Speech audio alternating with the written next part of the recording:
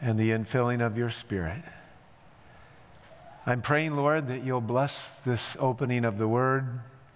Please open our hearts. Heal us, Lord, from the ignorance that has allowed us to walk in the paths of those who are not enlightened. And I pray, may this sermon do its work to put our feet on the path of leadership for the sake of salvation. In Jesus' name I pray, amen. Titled my message this morning, The Prophet in the Playground, Lessons from the Seesaw. Now, my first kind of education was in physics. And I learned it on the playground. And there were different places I learned it. These were the old school teeter-totters. You can see these were put together by poor people. These look nothing like the modern playgrounds that people look at. This is a 2x10 or a 2x12 with some galvanized steel put on it, laid over some galvanized pipes. And fortunately, there's a base of wood chips there because teeter-totters have some inherent dangers, which is why you don't see them in a lot of playgrounds anymore. Now, this is an upgrade because it's got mats underneath it and used tires off some little tractor, and that's supposed to soften the blow. And of course, I don't know if we could really even call this a teeter-totter because there's no danger involved in this except if you were a third person playing around the springs while somebody was teetering and tottering. You know, there's something about teeter-totters we all learned very rapidly, and that is they were an early form of weight comparison. And if the person on the one side got off the teeter-totter without telling you, you found a rapid connection with the ground.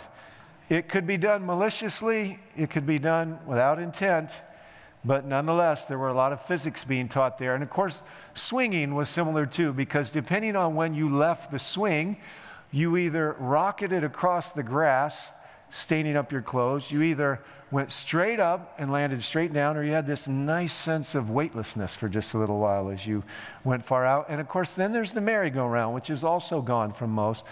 And you learn in the merry-go-round dynamics related to centrifugal force. Of course, if everybody leaned in on the merry-go-round, it'd go faster. When everybody leaned out on the merry-go-round, it'd slow down. You know, kind of like those ice skaters when they pull their arms in. These are all lessons from physics.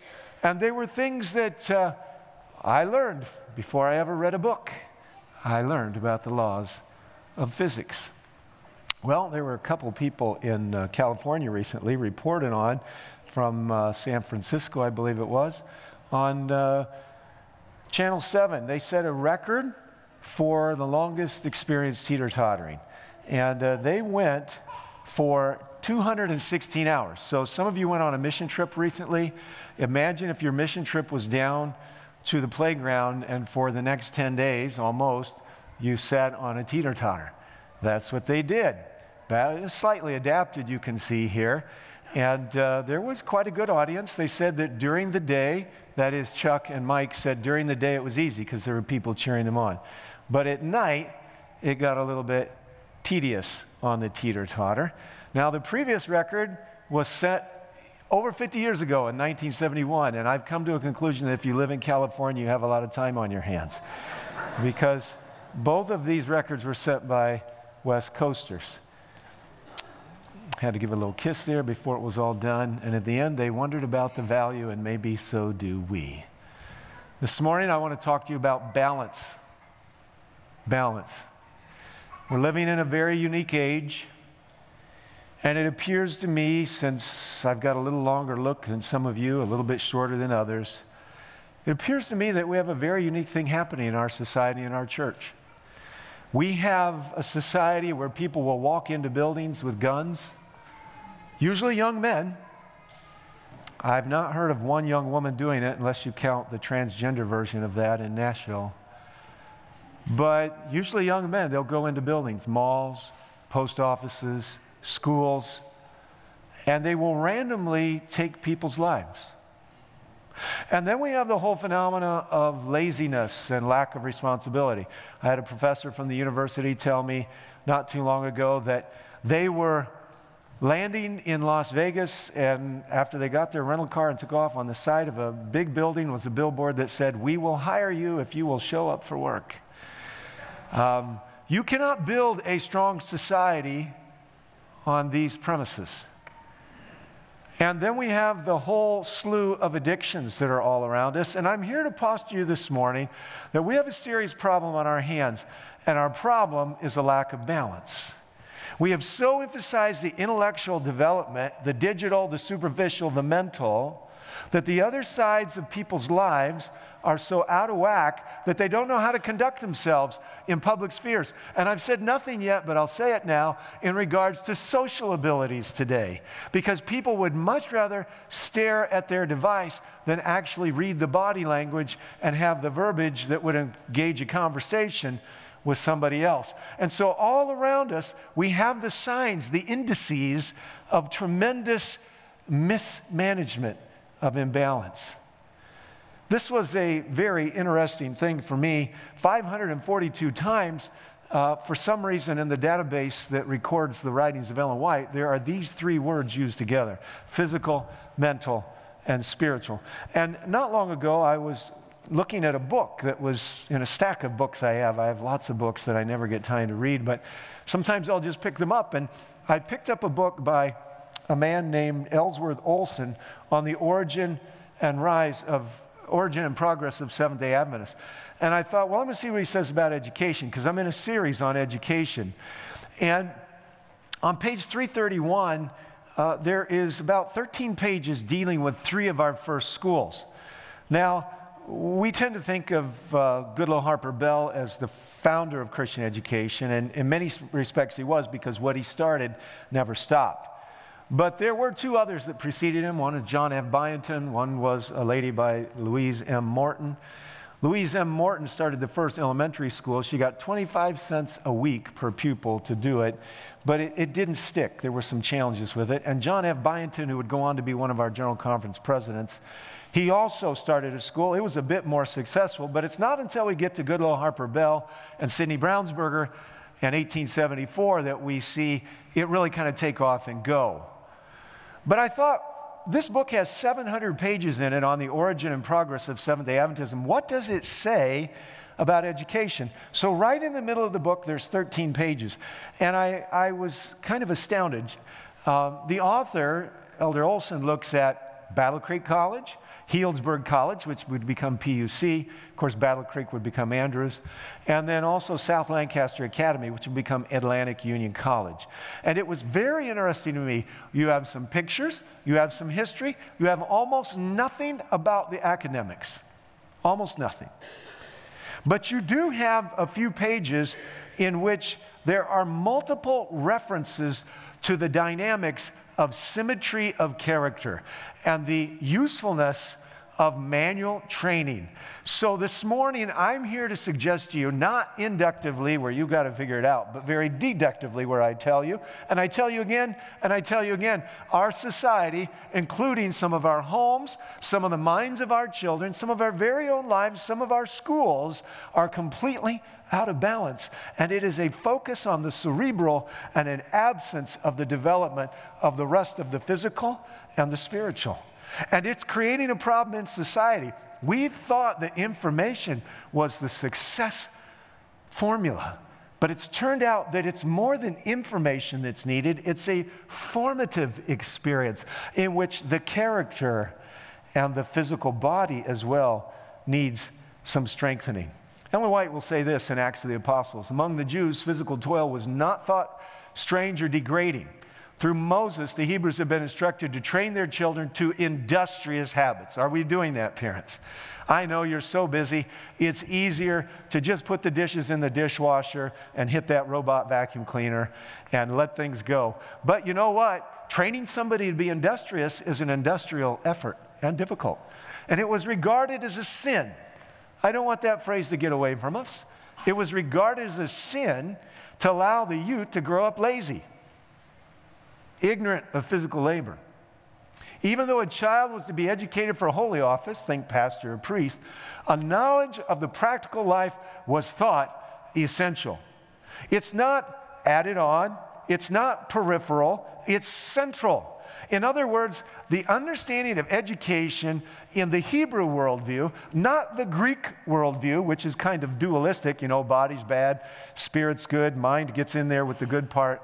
No, in the Hebrew economy of thinking and in the writings of Spirit of Prophecy, the idea of relating to a child without a balanced, well-symmetrical character was anathema. Every youth, whether his parents were rich or poor, was taught some trade. Those parents who neglected to provide such a training for their children were looked upon as departing from the instruction of the Lord. In accordance with this custom, Paul had early learned the trade of tent making. Now, mind you, Paul will move the gospel forward with this because he knows that there's a bunch of suspicious people out there who are on the lookout for scammers. And so he realizes in a large part of his ministry, he's got to pay his own way. Otherwise, they'll think this religion thing he's proffering is about money. And he won't do that. So Paul actually has a very resolute work ethic and a very strong personhood.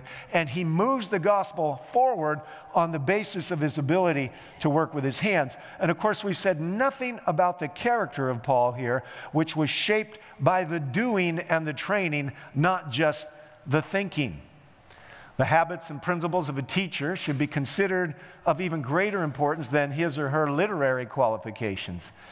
Now, I want everybody to stop and think about this. Being smart is helpful, but being smart without being wise might be hurtful.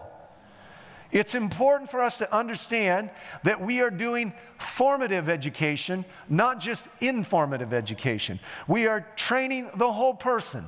We are developing the character. We are teaching them how to be faithful in their marriages, in their church commitments, in their occupation. We are not just trying to make them smart with a little tincture of Christian worldview. No, we are trying to shape the whole person. And we need teachers who understand this and have a whole person vita or resume.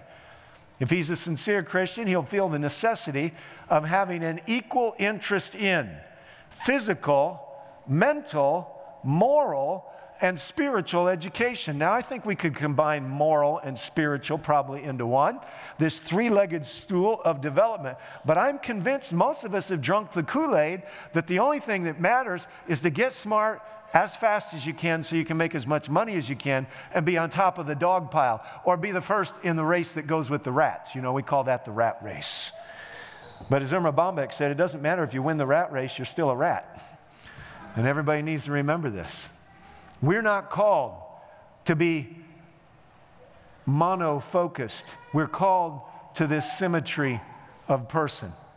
Battle Creek College was one of our very first institutions. A couple different views here. In relating to Battle Creek College, we have also a sister institution, which is where the first president of Battle Creek College went. He went to Healdsburg, PUC, it is now. And then off to Atlantic Union College we'll go. This is where it's kind of interesting. You had Sidney Brownsberger, who was the first president of Battle Creek College.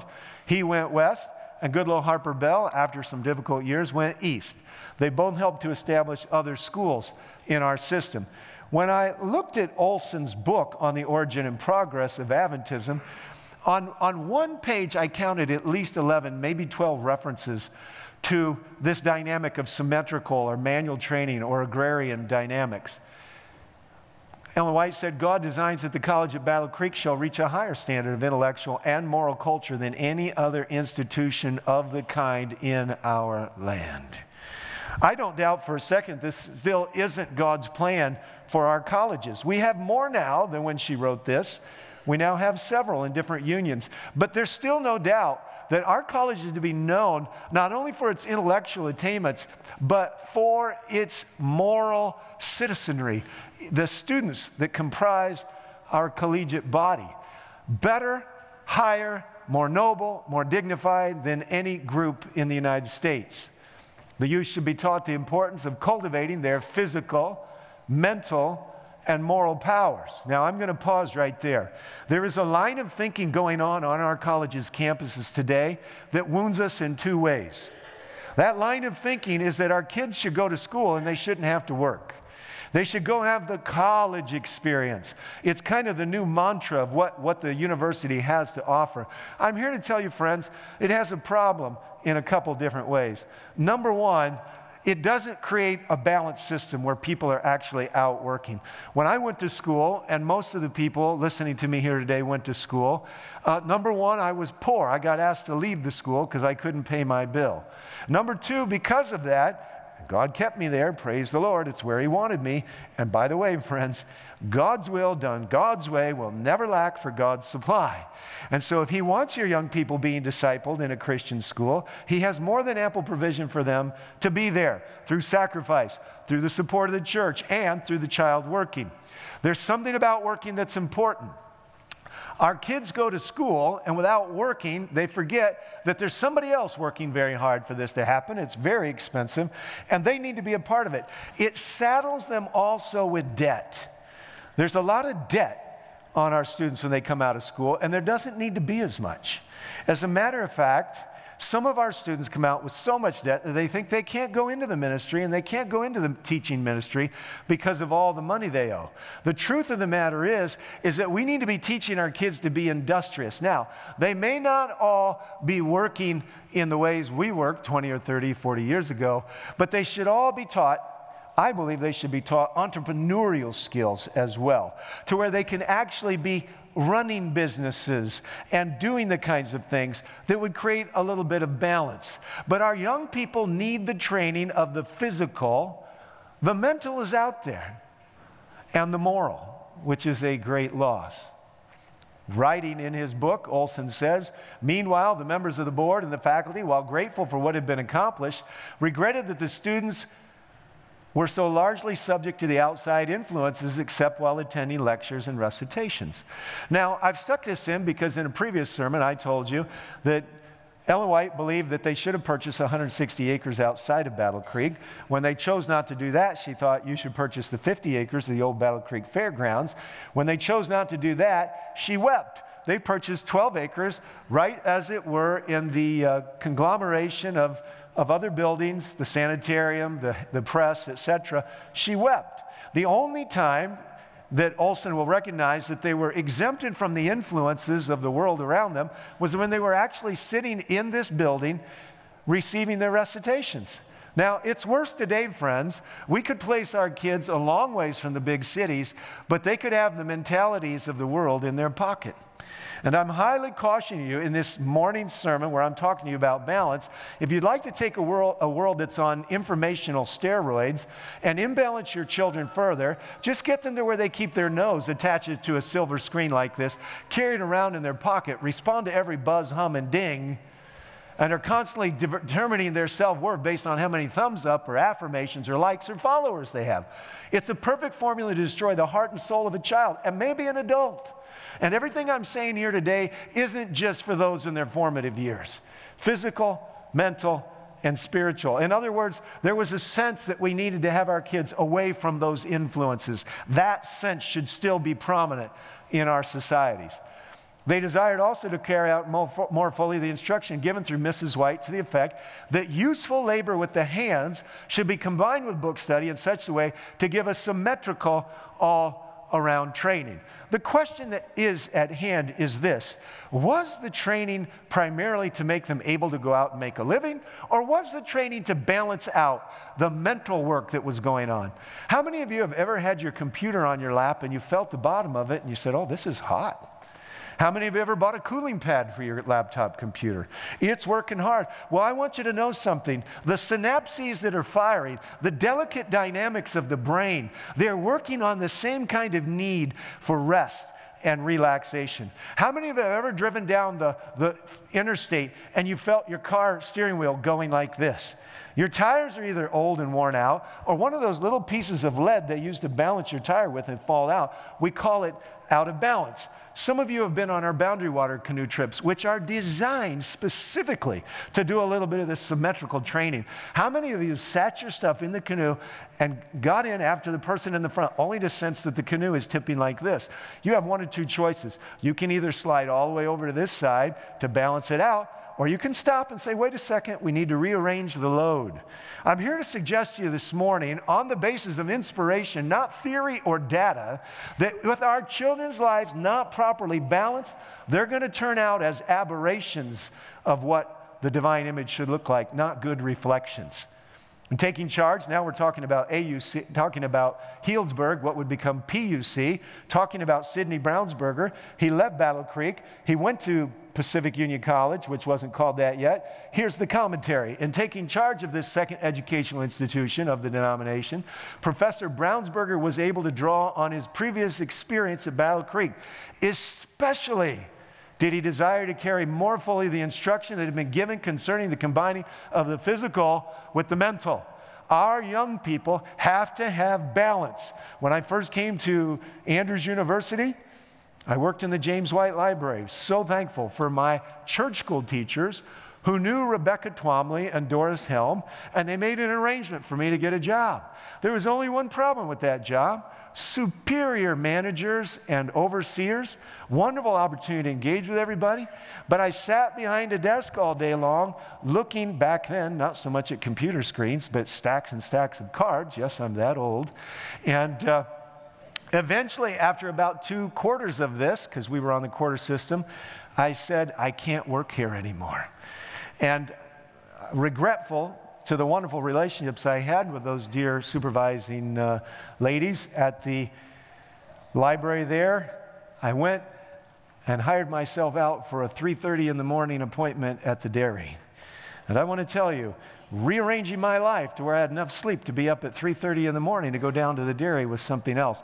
But I never went back to the kind of mental work. I went from there on to the grounds department, and it was a wonderful blessing to me to have the balanced approach of the physical and the mental.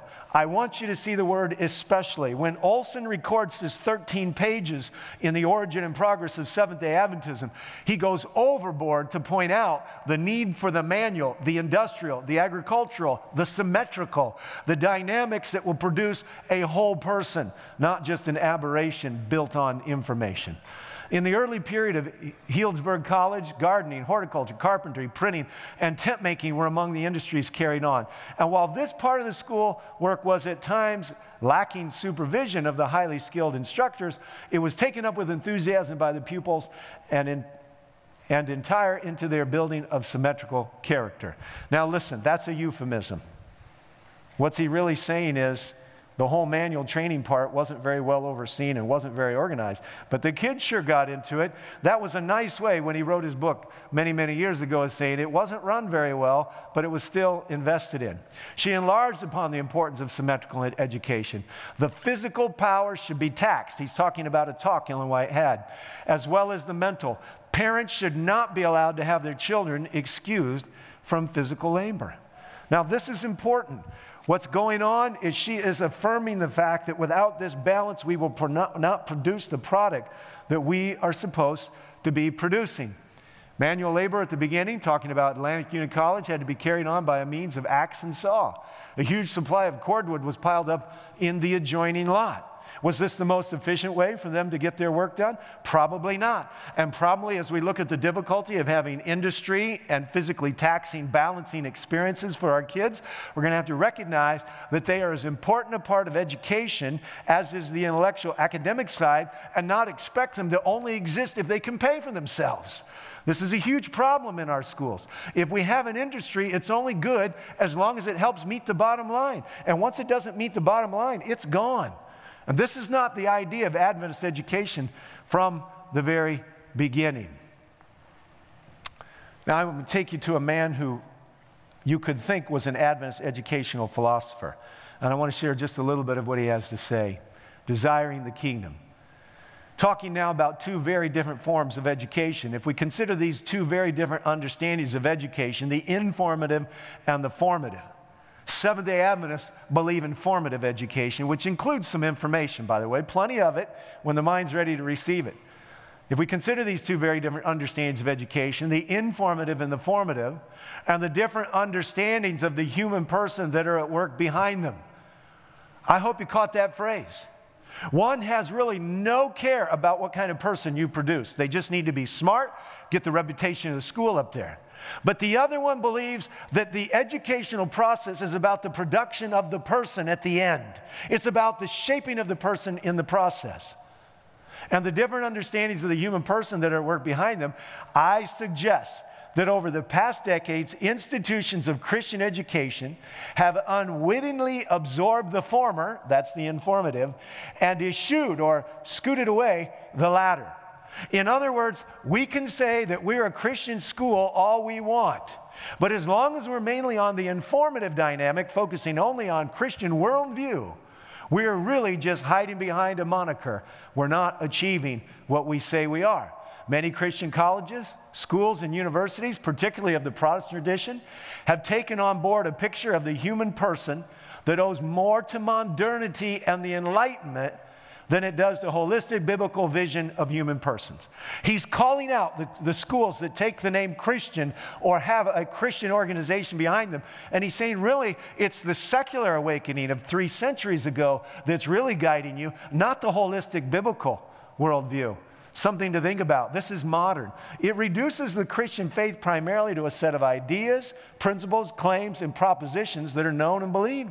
And the goal of all this is correct thinking. Well, there's nothing wrong with correct thinking. But the truth of the matter is, there's training, there's a development of spiritual and moral sensitivities. This is what we believe in our educational system. But this makes it sound as we are essentially This makes it sound as if we are essentially the sort of things that Descartes described us to be, thinking things that are containers for ideas. What if this is actually only a small slice of who we are, and what if it's not even the most important one? Now, I don't want anybody to get lost in what I'm doing here, so I'm going to summarize what he's saying. He's saying, what if, like those Enlightenment thinkers, we think the main goal of education is just put ideas into people? What if the body is really just kind of something that we have? And I'm going to show you a slide right after this one that says, if you go along with the Greek view of things, the dualistic view where the body's bad and the spirit's good, well, the body's almost an inconvenience. So just fill it up with ideas. But what he's saying, what if filling it with ideas is really the smaller piece of the puzzle? What if it's the actual formation of a person? What if it's the actual preparation of a character? What if it's an actual concept of life service with eternity in mind? What if filling a mind with ideas is the smaller part of the piece of the puzzle? In the rationalist picture, we're not only reduced to primarily thinking things, we're also seen as things whose bodies are non-essential and rather regrettable containers for our mind. Let's go a little farther. This is why such constructions of a Christian worldview are also dualistic. They tend to assume a distinction between our souls and our bodies. And they tend to ignore our embodiment, or even wish it wasn't there. In other words, let's get rid of this body. Let's move on. But what if our bodies are essential to our identities? Maybe we weren't created as embodied creatures. What if the core of identity is located more in the body than in mind? Now, I'm not here to say that last question is exactly right. But I'm going to show you now as we open our Bibles that we've drifted into the wrong way of doing school. And we're not producing people that want to serve in our churches. We're not producing people that are terribly better, much better than some of those billboards on the sides of those buildings in Las Vegas. And we need to do different. Take your Bibles and open them up to the book of Genesis, first book, chapter 2. Genesis chapter 2. I want you to see some things maybe you haven't seen. I want you to embrace a new commitment to symmetry of character. We as Adventists, if we're going to have an army of youth rightly trained, are going to have an army of administrators rightly trained, and an army of parents rightly trained, and a church family rightly trained. By the way, tomorrow we're not just having fun building birdhouses. We're going to cut out 1,000 birdhouses, and we're going to disseminate them at the upcoming North American Division Educational Convention. And right on the front of the birdhouse will be a quote that says, "In itself, the beauty of nature has the power to soften and subdue." These are the kind of messages we've got to get back out, because we're so set on making sure we follow the curriculum and jam as much in as we can that we're missing out, and we have aberrations of individuals that don't really reflect the spirit, the servant heart of Christ, or the pioneers of this church. Genesis chapter 2, looking at what God did in the beginning. We'll start with verse 7. The Lord God formed man of the dust of the ground, and he breathed into his nostrils the breath of life, and man became a living being. Now, I don't want us to miss the fact that all the rest of the creation was spoken into existence, but not you and not me. And if you think it's only Adam and Eve, just read Psalm 139 again. The Bible says we were knit together by our Savior in our mother's wombs. I don't know the mechanics of it, but I know this. It's not just laws set in motion. There's something about our dear Savior who has an extreme interest in the physicality of who we are. We were made in his image with a body. It wasn't bad. It is to be exercised. It is to keep balanced the way the mind works. Our minds are not to be running so hot that we need a cooling pad to slow them down. But when they start doing it, there is one. It's called physical labor. It's called the out of doors. It's called manual instruction. Verse 8. The Lord God planted a garden toward the east in Eden, and there he placed a man whom he had formed. And out of the ground the Lord caused to grow every tree that's pleasing to the sight and good for food. We'll skip down, if we could do that, to verse 15. The Lord God took the man and he put him into a garden, the Garden of Eden, to cultivate it and to keep it. Now, I want you to understand something. Created completely without imbalance, completely perfect. God takes the first two people, and I can imagine those morning and evening walks were amazing moments of learning. And he says, I'm going to show you how you're going to fill a large part of your day. Before there's any sin, before there's any sense that anything's out of whack or out of balance, you're going to have the morning and the evening with me, and you're going to have the middle of the day in this garden. Now, if in a perfect place, God chooses the out of doors and in a situation of agronomy or agriculture, what's to make us think that somehow we're so advanced and so much more built up in our moral capacities that we wouldn't still need that kind of balancing to make sure that the symmetrical character is being formed? God created us by using his hands, and then he said, here's something for your hands to do, and in the doing of it, there was a blessing. Our kids need to be a whole lot more outside and a whole lot less engaged in what's going on the insides of these little computer devices they've got. Take these away from your kids. There's a whole genre of vacation options that are digital free. Why are we following the world into the simple entertainment mode of our children's minds? Now, I'm going to skip over some of what's in the scriptures. Let's go, if we could, to the book of 2 Kings, chapter 6. 2 Kings, chapter 6. And I want to look at a story that shows very clearly that what Ellen White talks about was being encountered in the experience of the Hebrews. 2 Kings chapter 6. It's the story of Elisha. They've grown. Their school's going the right direction. And by the way, friends, I want to say something. I am exceptionally loyal to our church and our schools. And I'm thankful for what they've done for my family. But I do want to say something to you. Something's wrong in our homes. Something's wrong in our churches. And something is wrong in our schools. Because we're supposed to be the head and not the tail. Nobody's supposed to be able to stand against us. We're supposed to be prospering in everything we do, but we're not. Now, there is a certain measure of prosperity in this village community here, this church and school, and I see it in the homes. And I want to see it continue to progress. But if you want to believe the Lord your God, you can be established. If you want to believe his prophets, you can prosper.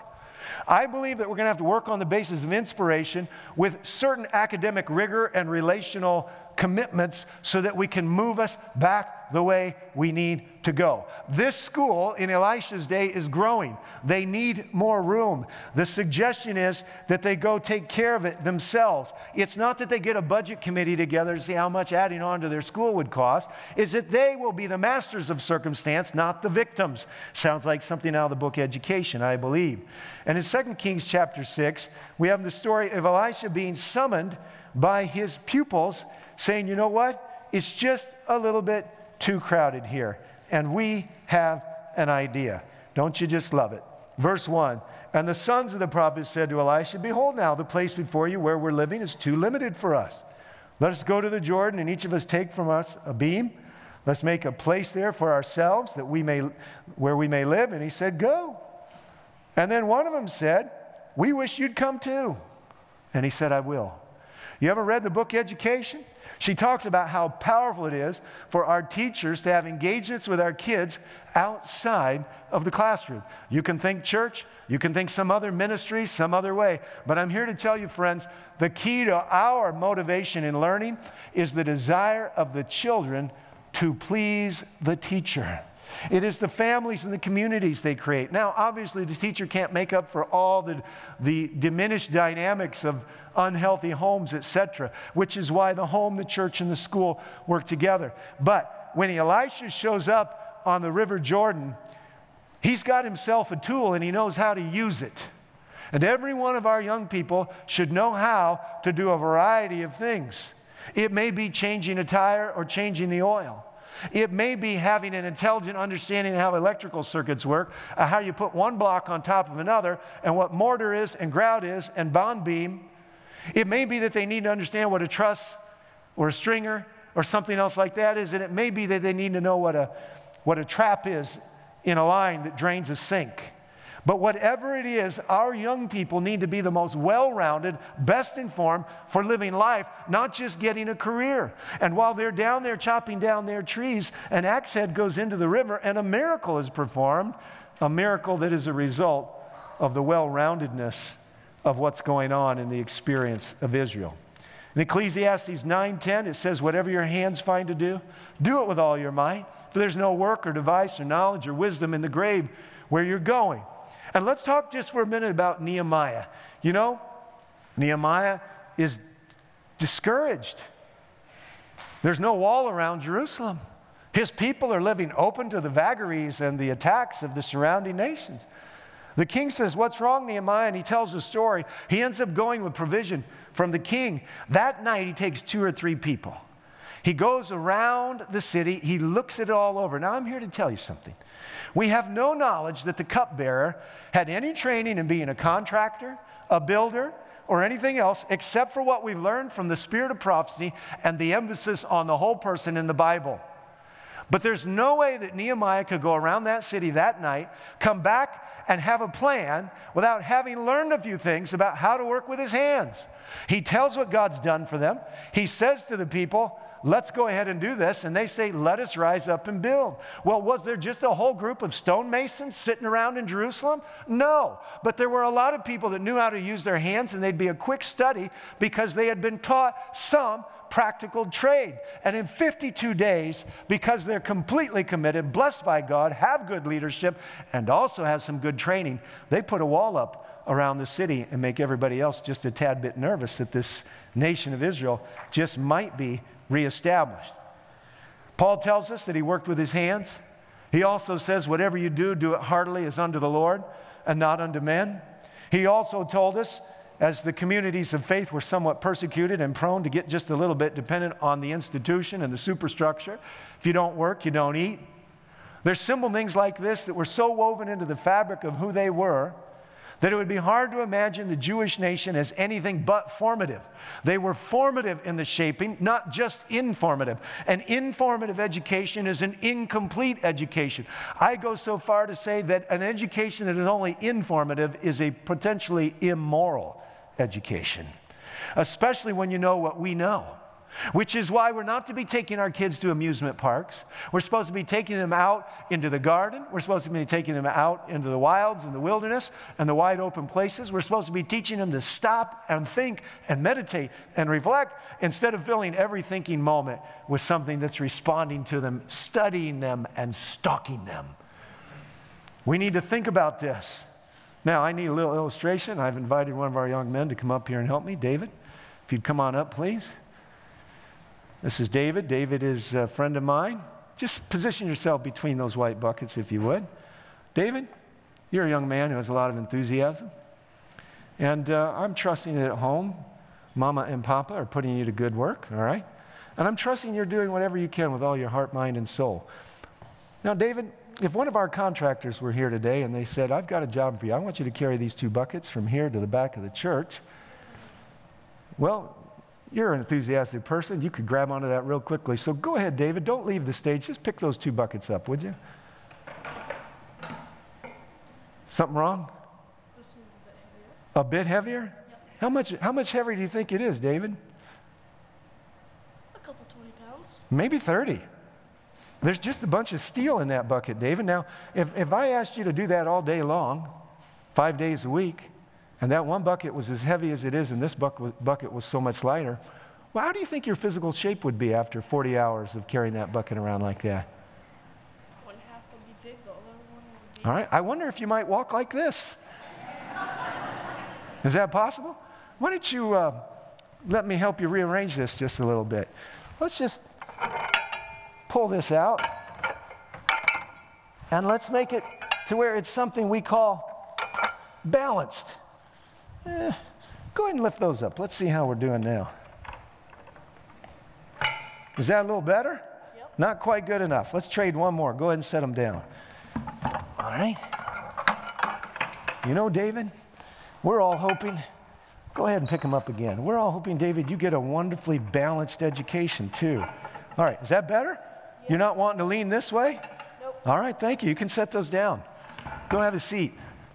Now, I have hopes that this young man will grow up to be a wonderfully symmetrical person, that he'll know how to fix things. His wife will like that someday, and that he'll be able to teach his kids a thing or two about more than just how to read and write. It's my hope that this young man will serve his church, volunteering, whether he gets a paycheck or not. It's my hope that this church will not be peripheral to him in his adulthood. It's my hope that he will care that a lost world hears about Jesus. It's my hope that this young man will have a successful relational life because he's well-balanced and symmetrical. And I happen to believe on the merits of faith that if this man is well-balanced, his mind will not go backwards while his body and his relationships and his moral development are going forward. Does anybody else happen to believe that? Let's think about this for a minute, friends. We're either going to live by faith and believe that we should be looking to weed some things out of our curriculum so we have the time for the balancing, or we're going to have to live by sight and be catching up and be the tail and not the head. It's always been my desire to be the head and not the tail. Now I leave you with this. For 30 years, Jesus understood what a symmetrical education was like. It didn't rob him of mental acuity or ability. It didn't rob him of social ability. It didn't rob him of the ability to suffer the vicissitudes and the difficulties of a ministry for 3.5 years that was very, very demanding. And by the way, friends, I don't know any young person who has a symmetrical development that is easily discouraged, easily depressed, thinking about taking their own life. The Bible says we should have a spirit not of fear, but of power, of love, and of a sound mind. And I just so happen to believe that when somebody thinks they're a victim and they don't know how to change their circumstances, they tend to feel victimized. But there's nothing worse than being a victim. And since the book Education says we should make these young men and these young women masters of circumstance, not victims of circumstance, I'm just sort of thinking that with the darkness that's coming down on the world, we might need a new light to start shining in the precincts of our home, our churches, and our schools. The truth of the matter is we have a mental health crisis going on, not just amongst the general society, but in our young people. But I want to tell you, somebody who's excited about the opportunities and the expanding vistas of what they can do because somebody taught them how to use their hands and stick with a job and care about people. This is an amazing formula for formative, not just informative education. And it's time as a people that we come back to believing what Jesus experienced. 30 years in a home, working in a carpenter shop, doing what his father asked him to do very well, and then serving with all of his heart, not for a big paycheck, but for love. That's part of a formative education. We know the higher motivations are the intrinsic motivations that help us achieve great causes, even if the world doesn't recognize them as great. This is what I hope and pray for my own children. As they were growing up, I was praying, Lord, make them soldiers in the army of Christ. And by the way, Jesus put us in these bodies, and I want to tell you, they're not going to be totally left behind. The fact of the matter is, when Jesus was resurrected, he could pass through walls, but he still ate food. And when his doubting Thomas friends said, not going to believe unless I see, unless I touch you. You said, touch me. Spirit doesn't have flesh and blood. So whatever we're getting when we go to heaven isn't going to be like the aberration that most of the Christian world has of us floating around on clouds, wearing clothes that are too skimpy with bows and arrows and shooting at people's hearts, etc. No, that's not the view of heaven. We're going to build houses and inhabit them. You see, in the beginning, it's a holistic, formative education, not just informative. And in the end, which goes on forever, it's going to be a formative, continuing education, not just informative. So in the meantime, are we balanced? Are we able to show the way in this morass of the implosion of values in our society? Are we preparing young people that will stand out head and shoulders above, who are noble and hardworking and loving? And yes, they're going to be smart too, because we're not going to skip on the dynamics, and God's going to bless the movements of faith. Friends, Jesus is coming back. He's not going to be a spirit or an apparition. He's going to be real. We're going to walk on real streets of gold. We're going to build houses in the country, enjoy living in the home of God himself. And in the meantime, there's a few lessons we're going to have to come back to, and that is that balance matters. At the cross, Jesus brought together love and truth, mercy and justice, law and grace. When you live a life that's imbalanced, you're going to be an aberration on the gospel. And so will our products. This morning, friends, I'm appealing to you. Let's go back to the prophet. Let's believe the God of heaven and be established in his prophets and prosper. We're undertaking an important journey here at the Village Church.